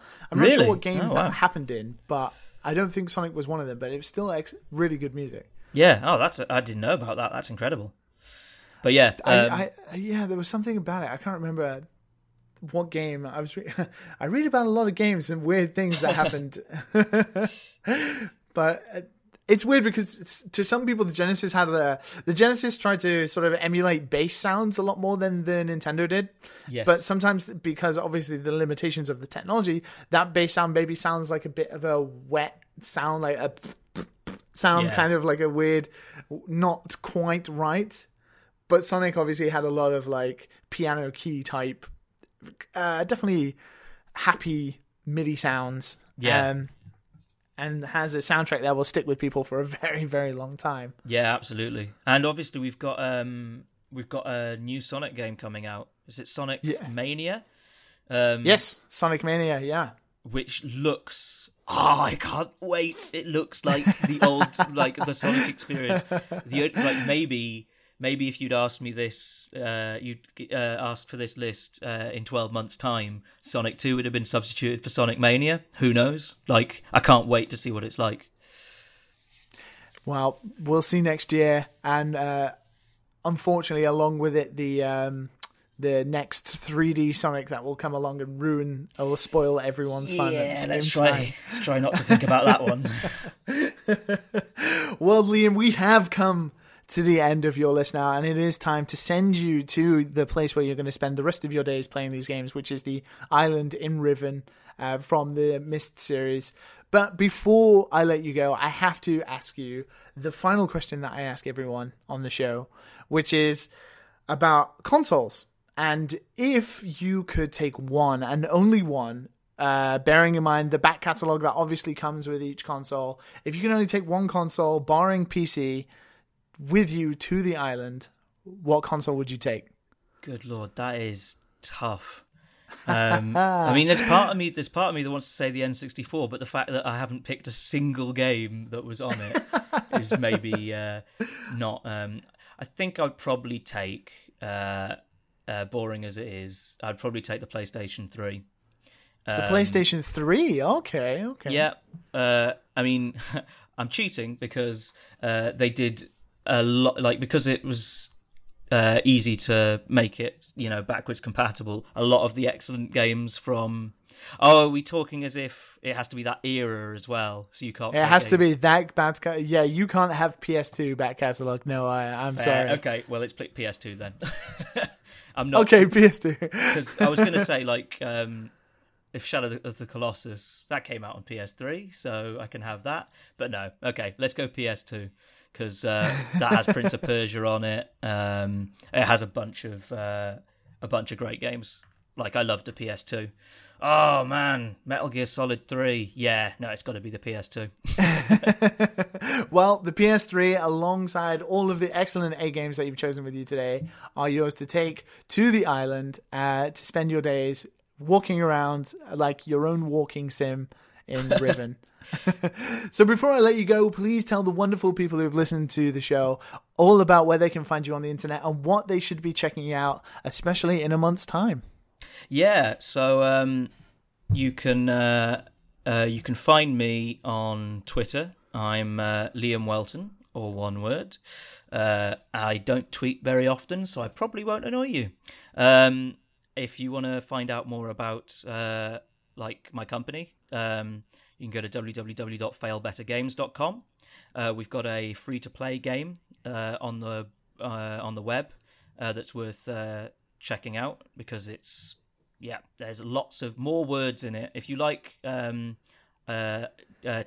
RPGs, there are more words in this than the King James Bible. So you can go to fallenlondon.com, go play that for free. And at the end of this month, we're going to be releasing Submariner, the expansion to Sunless Sea. You can get both of those on Steam, Good Old Games, or Humble Bundle. And I encourage you to play those. I think that's excellent. It. Well, good luck with the launch of the expansion, and keep making some seriously excellent RPG games that I'm enjoying a lot. I've started playing Sunless Sea this week, and in preparation, and I found myself putting World of Warcraft Legion to the side and sort of digging in a little more. I am always so nervous when I play roguelike games and dying, even though I absolutely adore them. But I can attest to the quality of the game, and the Eurogamer review is certainly not wrong. So if you are thinking of checking out Sunless Sea, and especially with the new expansion coming out, definitely do so. Definitely do so. In actual fact, we do have 3 codes that Hannah was very nice to give to us. So I'm going to give them away with this episode of the show. So check out the Final Games Twitter to see if you can nab a free code of Sunless Sea. So thank you very much for listening to this episode of the show, the 32nd episode of the show. If you liked this, you can go to iTunes and you can review and rate the show, which really does help. The show is constantly, for some reason now, appearing in the top 30-ish, top 20-ish of the iTunes chart every week, which is pretty crazy. So it's all thanks to your reviews and your rating and all that kind of weird algorithm stuff that happens. You can also listen to the show on SoundCloud and follow us there. If you want to follow me on Twitter, you can follow me at LiamBME, and you can also follow the show at Final Games Show, as well as email finalgamespodcast@gmail.com. So thank you very much to my namesake, Liam, for appearing on the show. It's been an absolute pleasure having you on and listening to you talk to some games that I don't know about. So that is always really interesting for me to hear stories about people who maybe grew up the other side of the console generation, or maybe the different side of gaming. Like, I wasn't very much into PC games when I was younger, so I sort of missed out on all these excellent PC RTSs and RPGs. So it's always really nice to hear how the other half lives, essentially. So, Liam, thank you so much for coming on. No, it's been really fun. Thank you for having me. No, it's an absolute pleasure, and good luck. So thank you very much for listening, and we'll see you again next week. Goodbye.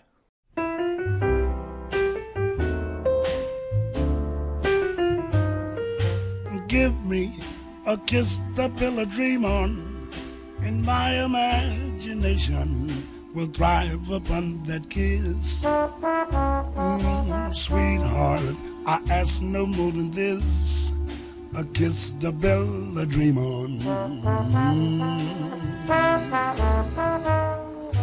Give me a kiss before you leave me, and my imagination will feed my hungry heart.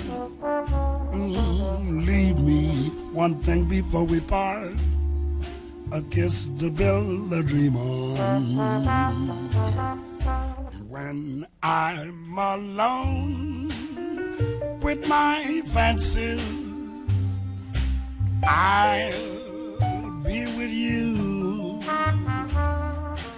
weaving romances.